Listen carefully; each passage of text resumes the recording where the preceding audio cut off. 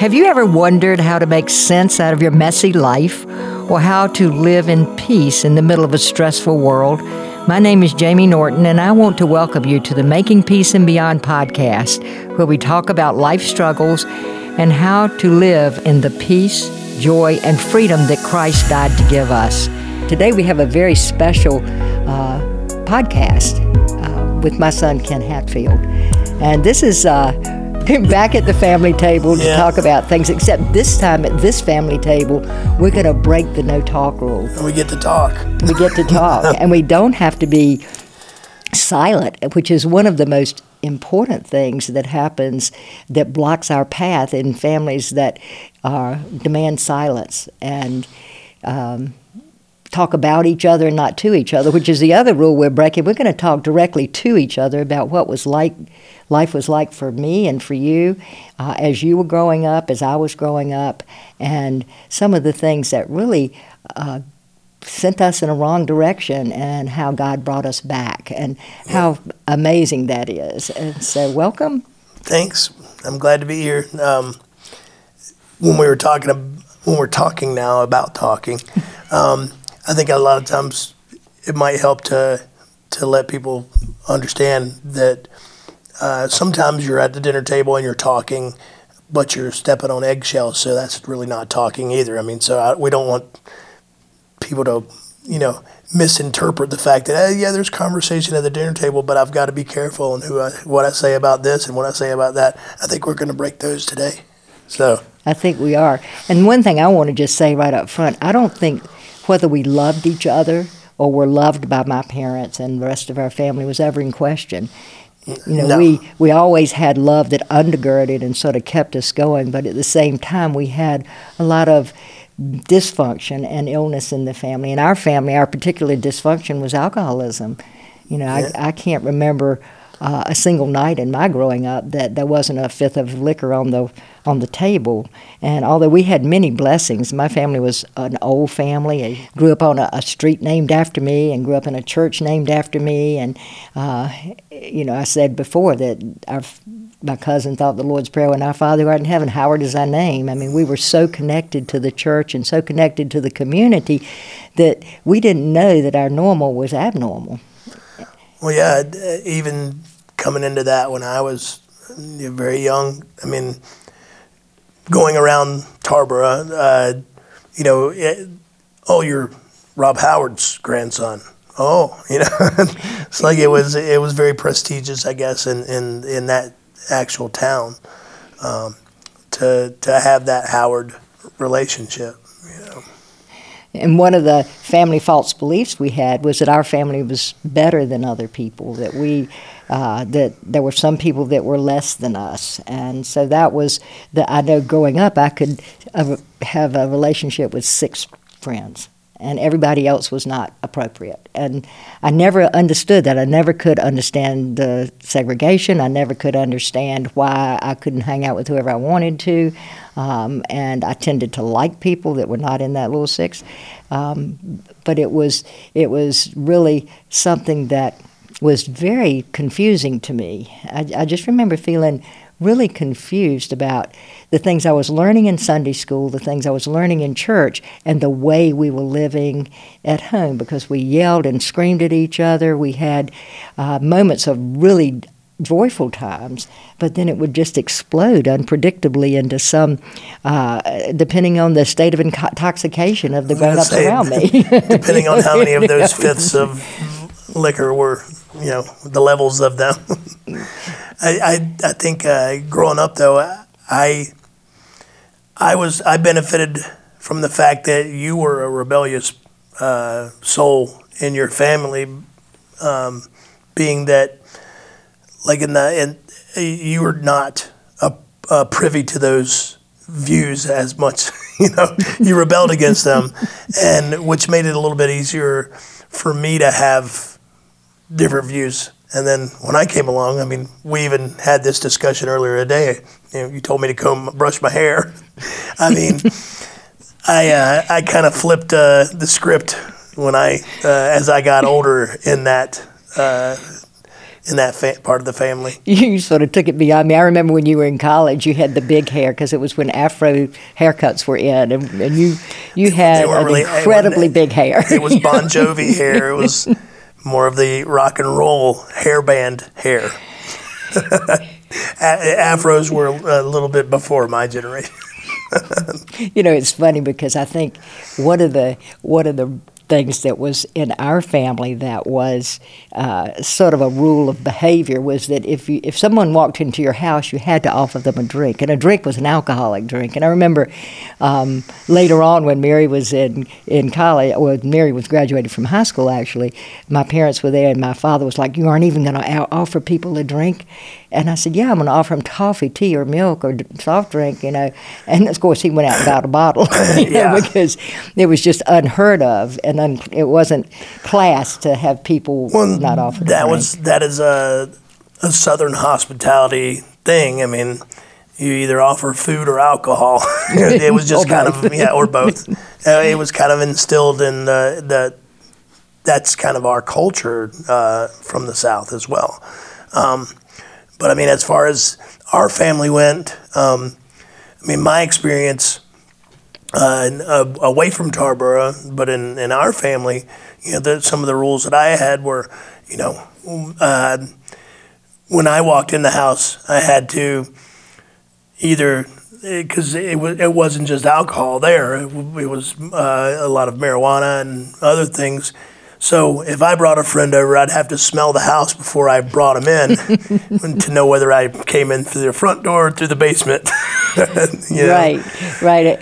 I started drinking so early. I think the first drink I ever had was when I was 4, and I remember these women were just very prissy until they had whatever was in those bottles and whatever was in those glasses, and then they started laughing and having fun, at least initially, and so I wanted some of that. And I remember they used to give us orange juice glasses of beer, and half of us didn't want it. We had house parties at our cottage at the beach, and half of us did not want the alcohol, and I would ask them to get theirs, and so I could have it.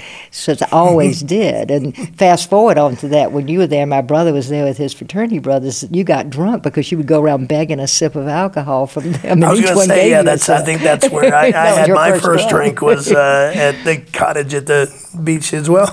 Yeah, God has blessed us. I will have 44 years of sobriety this month, and you have 10, actually almost 11.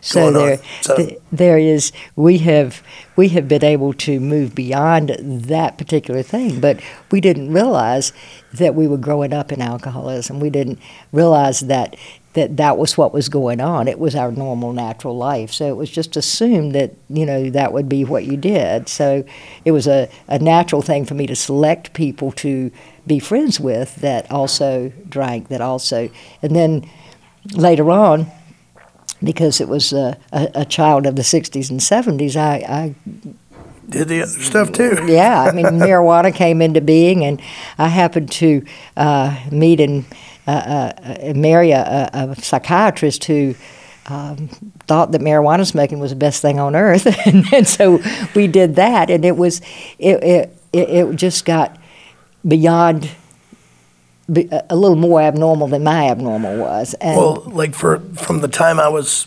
6, I would think, till the time I was 13, I didn't. Back then people did slides, like slideshows.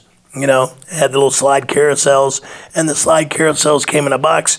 And I actually thought those boxes were made for de-seeding weed. For the longest time, I thought, that's what that box is for. I'd see one at the store, but everybody has those. The rules were a little different, and just because of the sign of the times, but I think that I think we were both prepared very well in our youth for the rules that support addiction. Yeah. And one thing I know, just you speak of having sobriety and me having sobriety, the hardest part of not not doing the drug. I mean, that part's the easy part, actually. It's all the other stuff that we're conditioned and the rules that we get from that lifestyle.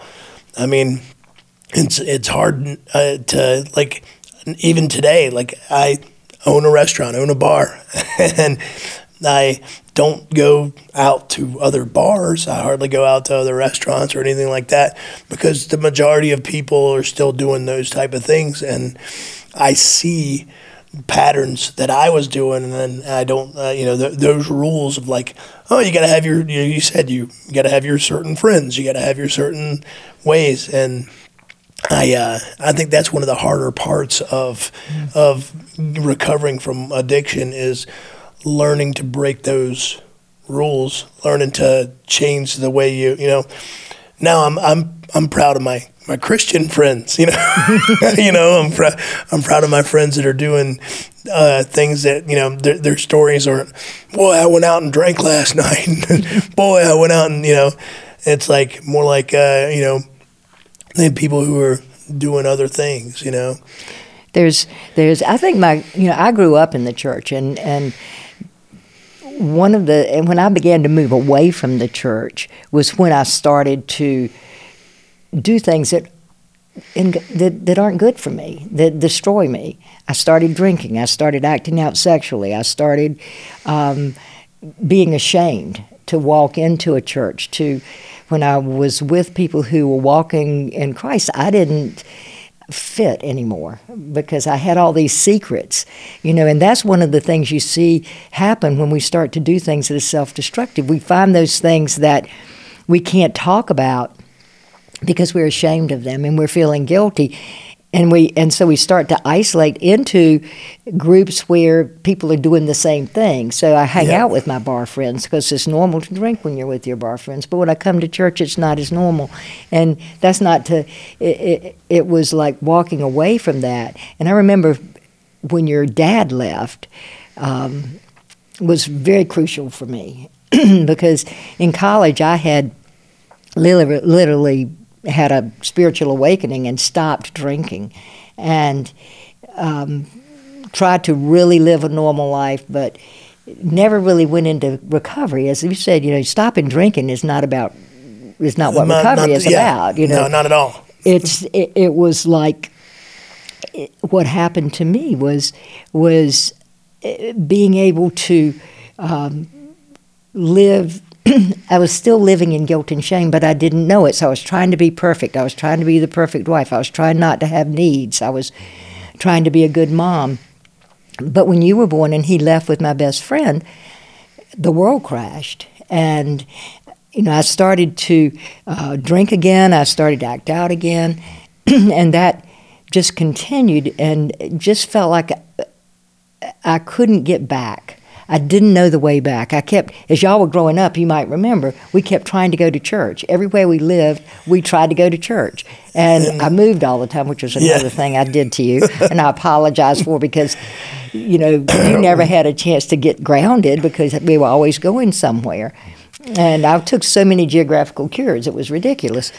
Well, I used to make a joke with my friends about church because we went to so many different churches. So like I went to the Howard Presbyterian Church, and then we went to a Baptist church, or we went to an Episcopalian church. We did. So like I used to tell my friends, I've been dunked, dabbed, splashed. Like I got I was baptized in several different ways from several different churches, and it's funny. I think that when I found the church, that when I found Christ, I think it was more about that there weren't that many rules. Like, when we were at the Episcopalian church, it was kind of a hippie church, and that's because we were hippies. I lived in a hippie family, and it was. I didn't see it. I more saw it as like, oh, you got to do this on this day, you got to do this on this day, and not like you got to learn to love, you got to learn to break the silence, you got to learn to break those rules that we have, the same rules that we're talking about. I think the difference in living in Christ and living in a certain.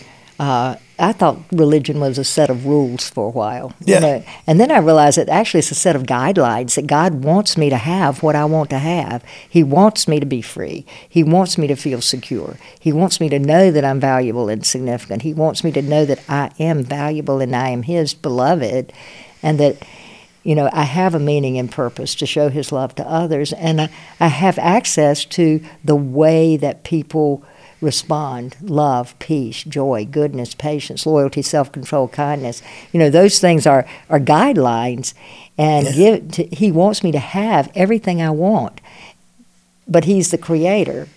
So if you buy a car, you're going to get an owner's manual, and when you get an owner's manual, it says if you want the car to run well, this is what you do. Don't put sugar in the gas tank. Yeah, that's probably not a good idea. The prescription for people is if you want a person to run well, don't put alcohol in the gas tank. We don't run well on it. But it was just so chaotic, and I think the truth gets blocked because you have these sort of family authorized truths that you're locked into. And the idea is that if you really tell the truth, you're betraying people.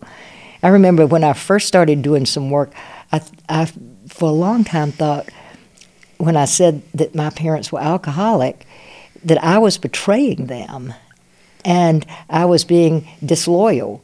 And one of the things that I love right now is that we can sit here and talk about it. That Mary can get up and talk to people about her experience, that we don't live by the no-talk rule. And I think that Jesus came into the world to teach us the truth and to take away those no-talk rules and to let us live in freedom from guilt and shame, that we do not have to walk in guilt and shame because of what we have done, because there's always a way back. And it's the way back that I would love to be able to help people get, that no matter where you are and what you've done or what's been done to you, there is a way back.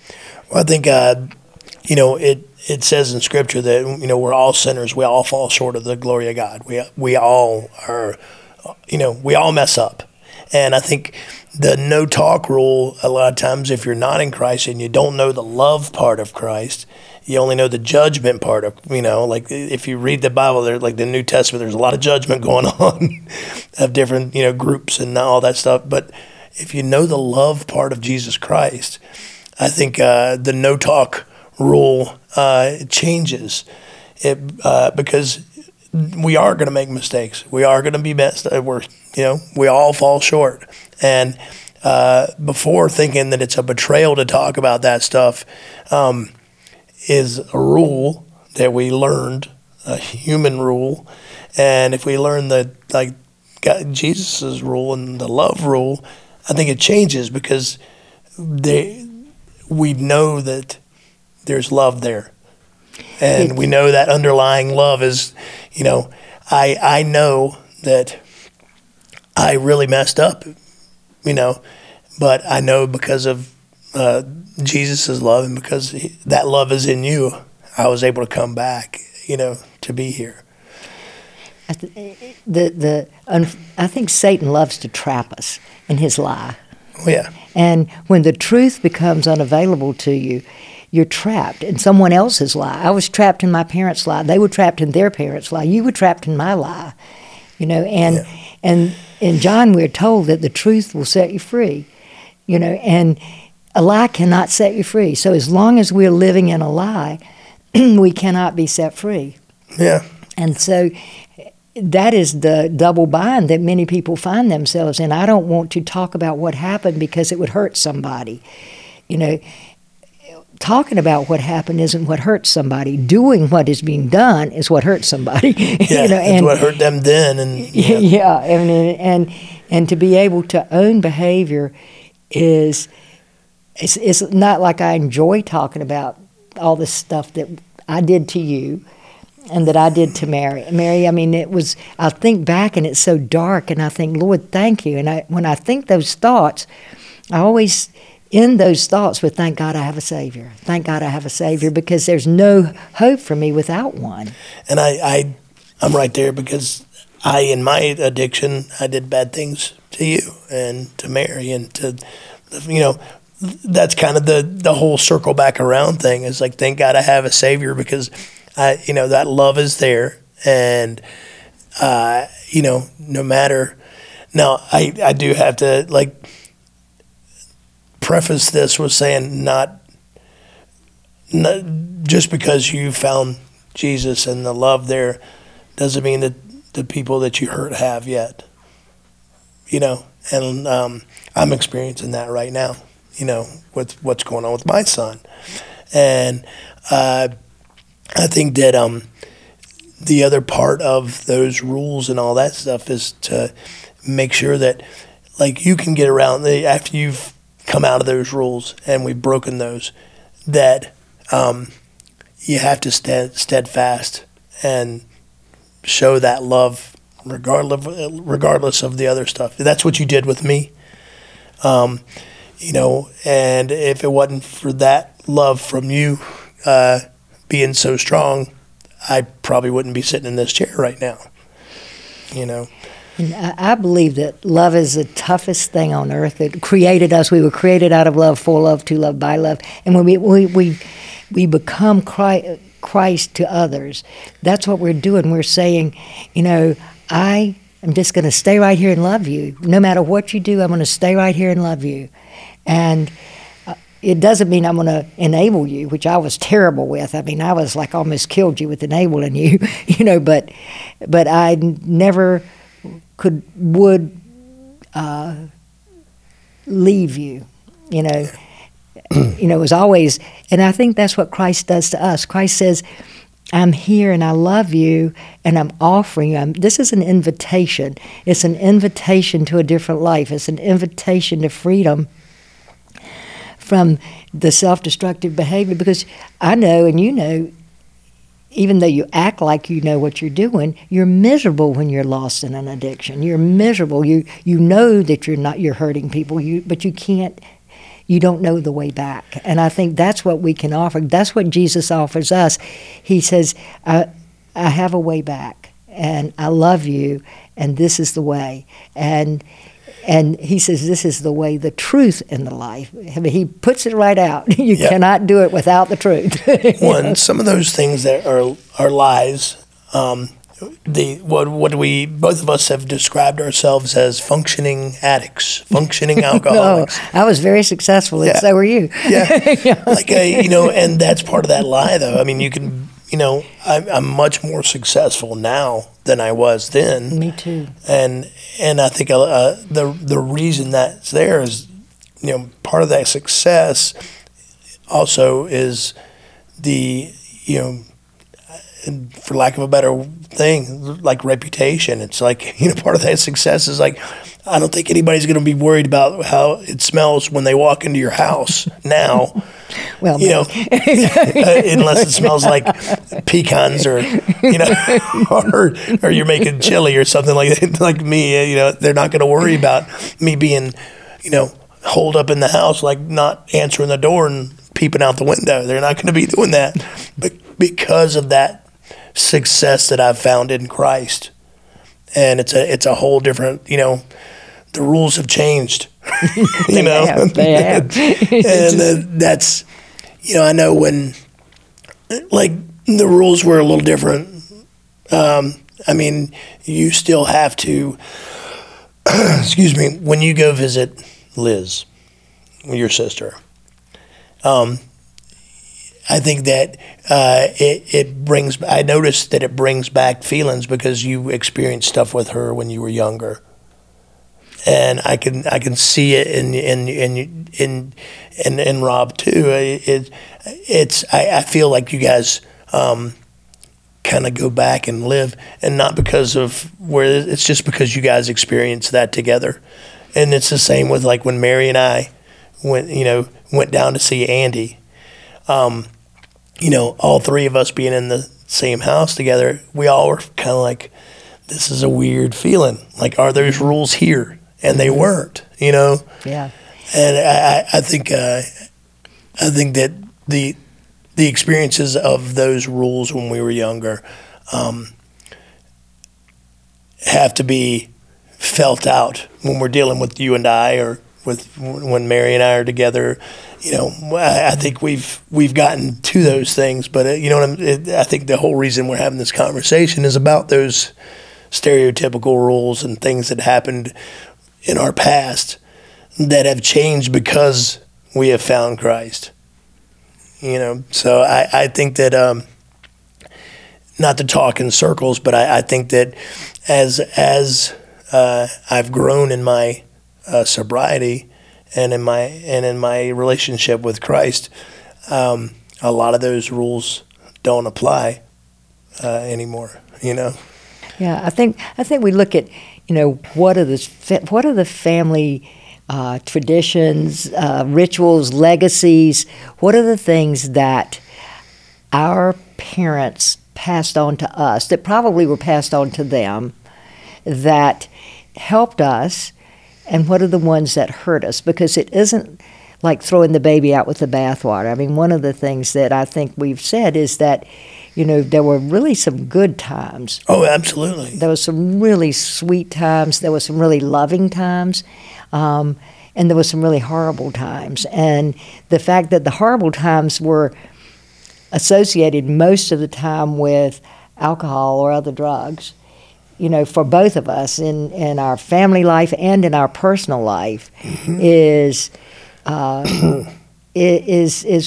what we're looking at, and what are the traditions and legacies that block us from loving each other, from truly loving each other, from being honest with each other, from just being who we are, being who Christ made us to be, and what are the things that that Christ offers us. It's like we were in a dysfunctional human family, but Christ has offered us a new family, a new God, a new Father, a Father who does love us and treasure us and sees us and does not get mad at us because we're human. It's like if you have a child, you don't get mad at the child for pooping in their pants or stop loving them because they became messy. You continue to love that child and invite them into a different kind of way. And I think God provided us with that way. And, and I'm very, very grateful to Mary, because I think Mary was the first one of us to start living in Christ. I think she wasn't, to really in a way that was really more complete, more grounded. And so I'm really grateful that she was able to find that and to stick with it and help us to sort of turn the corner. I like, because I'm a chef, I like to equate things to cooking, I'm shocked. And the legacy thing that you speak of with things that were passed down through the family, I look at it like I've got a lot of recipes, and a lot of them are recipes that were like my grandmother's, my great-grandmother's, that were yours. And a lot of those recipes I follow to the T, and they're good because they're proven that over generations they brought joy. But then there's other recipes that no, I'm not gonna. You know what I mean? It's like those recipes. But excuse me. But there's also the recipes that I take part of, and then tweak it and add my own thing, and you know what I mean. It's I think those are good ways to look at experiences from your past. It's really a good analogy. It's like you keep some intact, and then we did eat well, by the way. I mean, we really did eat well. Did. We have to say that. When I cook now, sometimes if I'm cooking, like making pickles or making chutney or making things, I'll pull Mama's spoon out. Mama had this big spoon that had a red handle. Yeah. And every time I pull it out, I think of the good parts of my mother, that when she was making stuff, but I think that's a great analogy to say, some of those recipes we keep intact because they were so good. Yeah. And then others we don't do at all because they didn't taste very good. And then others we tweak, we tweak them to fit our life today. you know, because life has changed. And to keep on that analogy too, like some of the things that, some of the recipes, we'll put it that way, some of the recipes that we experienced while we were younger, we found that, like, as we got older, your taste changed a little bit. Like, your mother, Meemaw, used to make mayonnaise. Mm-hmm. Made homemade mayonnaise. Never had bought mayonnaise as I was growing up. Yeah, and when I taste that mayonnaise, I would think it was kind of gritty because she used like a large grain sugar, and it was, you know, but like as a child, I didn't really like that recipe that much. But as I got older, or as I lived in it for a long time, I learned to like that. And I think that's what happens with some of those experiences that we were talking about as well. Is like they become natural to you.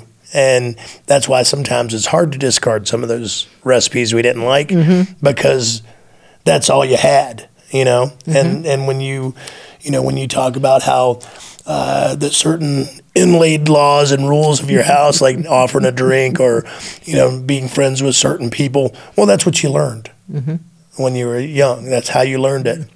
But then you tasted better mayonnaise. or then you taste it, you know what I'm saying? You know, I talk sometimes about you grow up in Germany, you learn German, and you learn German habits and German customs. You can't learn anything else because that's all you're exposed to. And so you can get your passport out of Germany and come to the United States, and you still speak German and have German habits and German customs. You're not in Germany anymore, but you still act like you are. And then you find somebody who is...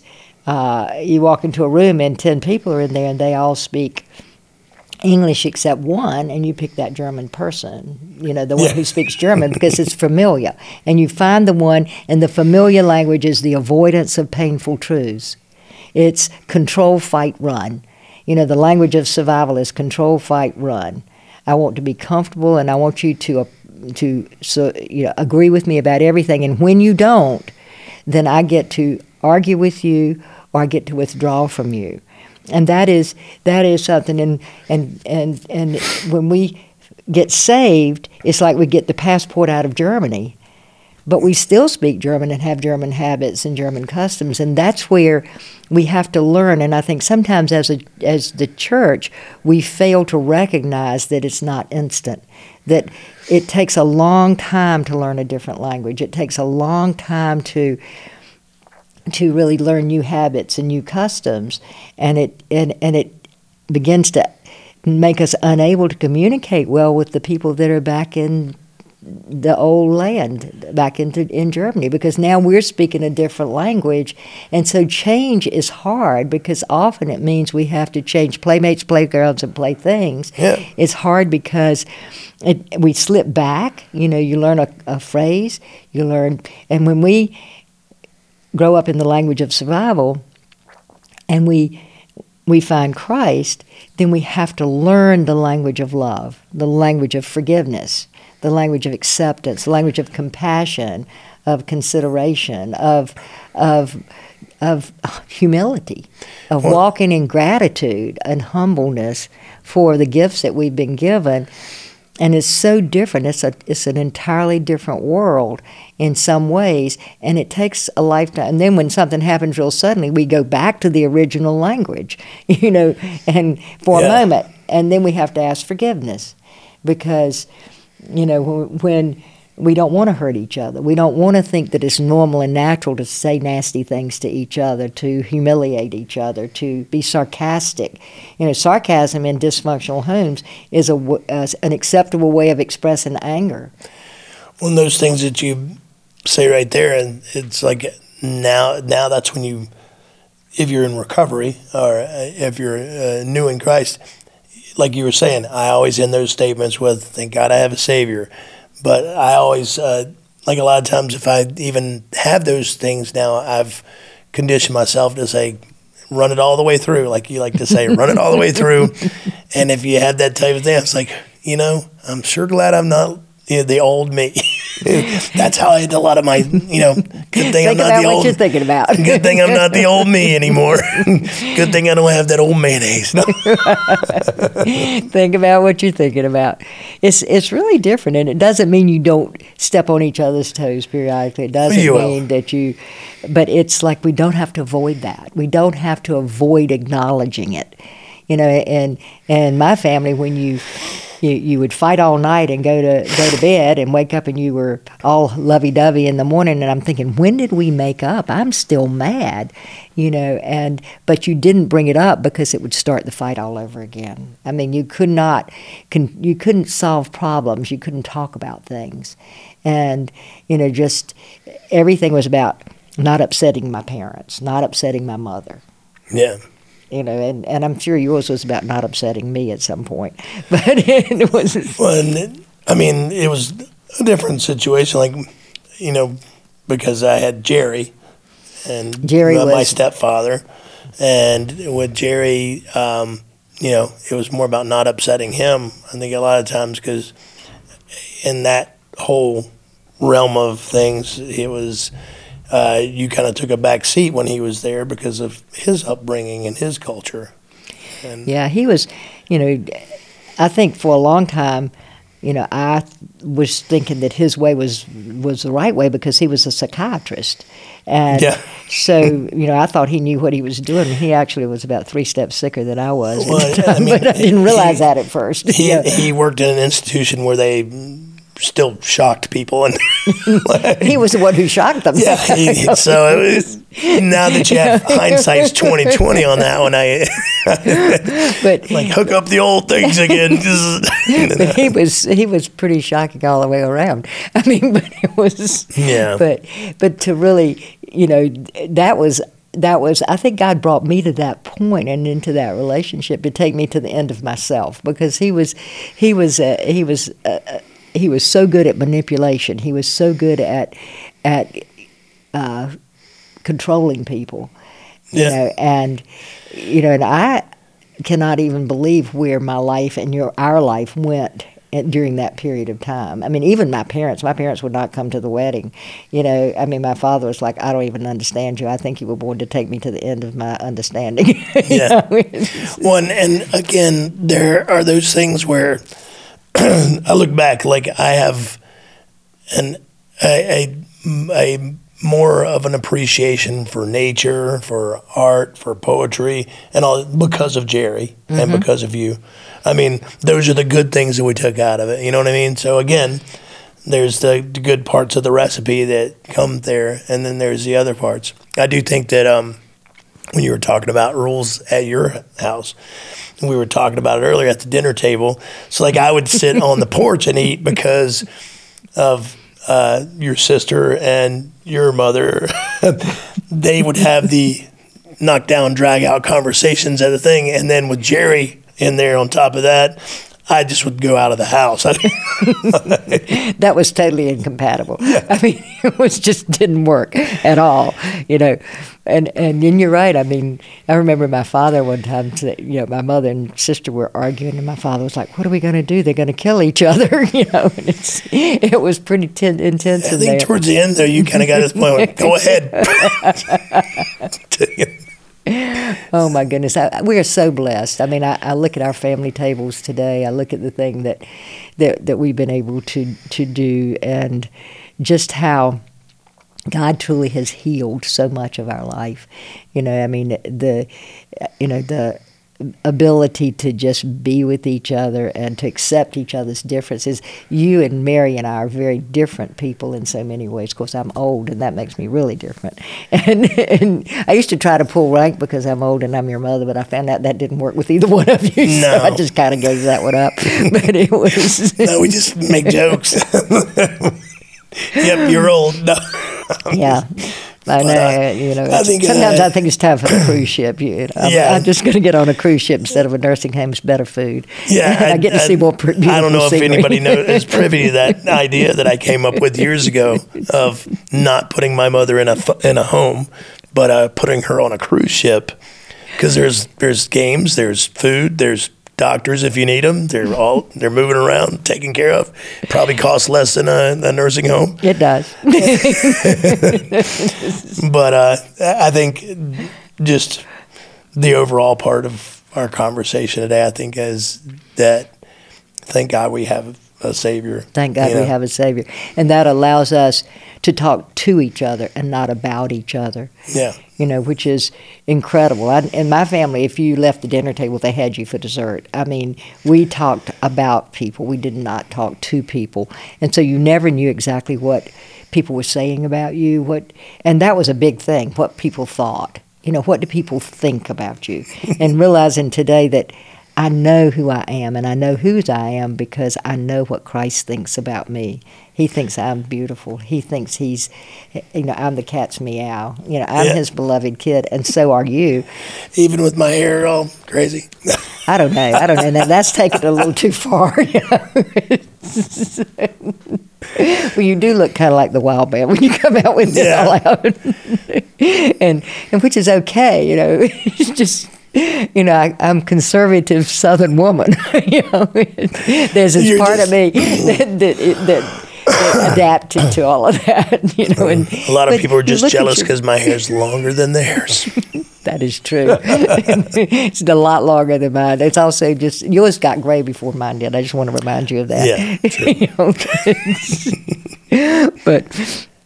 But it's fun to be able to laugh, and it's fun to be able to play, and even to finding humor and being able to laugh and play together is so important for any family. It's learning to love each other and to be free with each other. You never see children who can't play initially. Yeah. They only learn if that play is squashed. They only learn not to laugh if that is to be ashamed and to look away and to look down. And we don't have to do that because we belong to Christ's family. We belong to the family of God. And I think that it is such a blessing that to get on that ship, to really do it. And I think our job and our hope is that whatever we say can help somebody else take that risk of stepping out of their uncomfortable comfort zone. Yeah, and like it's okay to.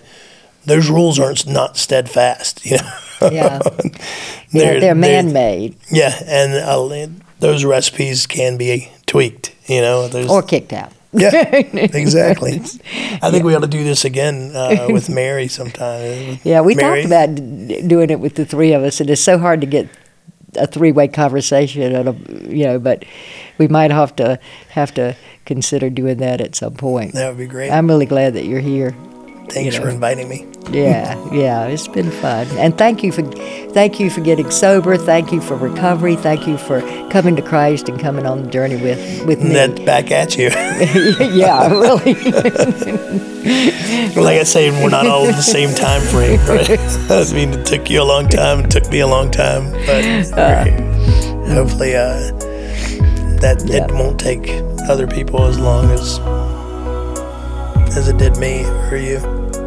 It takes what it takes. Yeah. Thank God we have a Savior. Thank God we have a Savior. We'd love to have you visit our website at makingpeaceandbeyond.com or check us out on Instagram or TikTok or Facebook under Making Peace and Beyond. I hope you have a blessed day.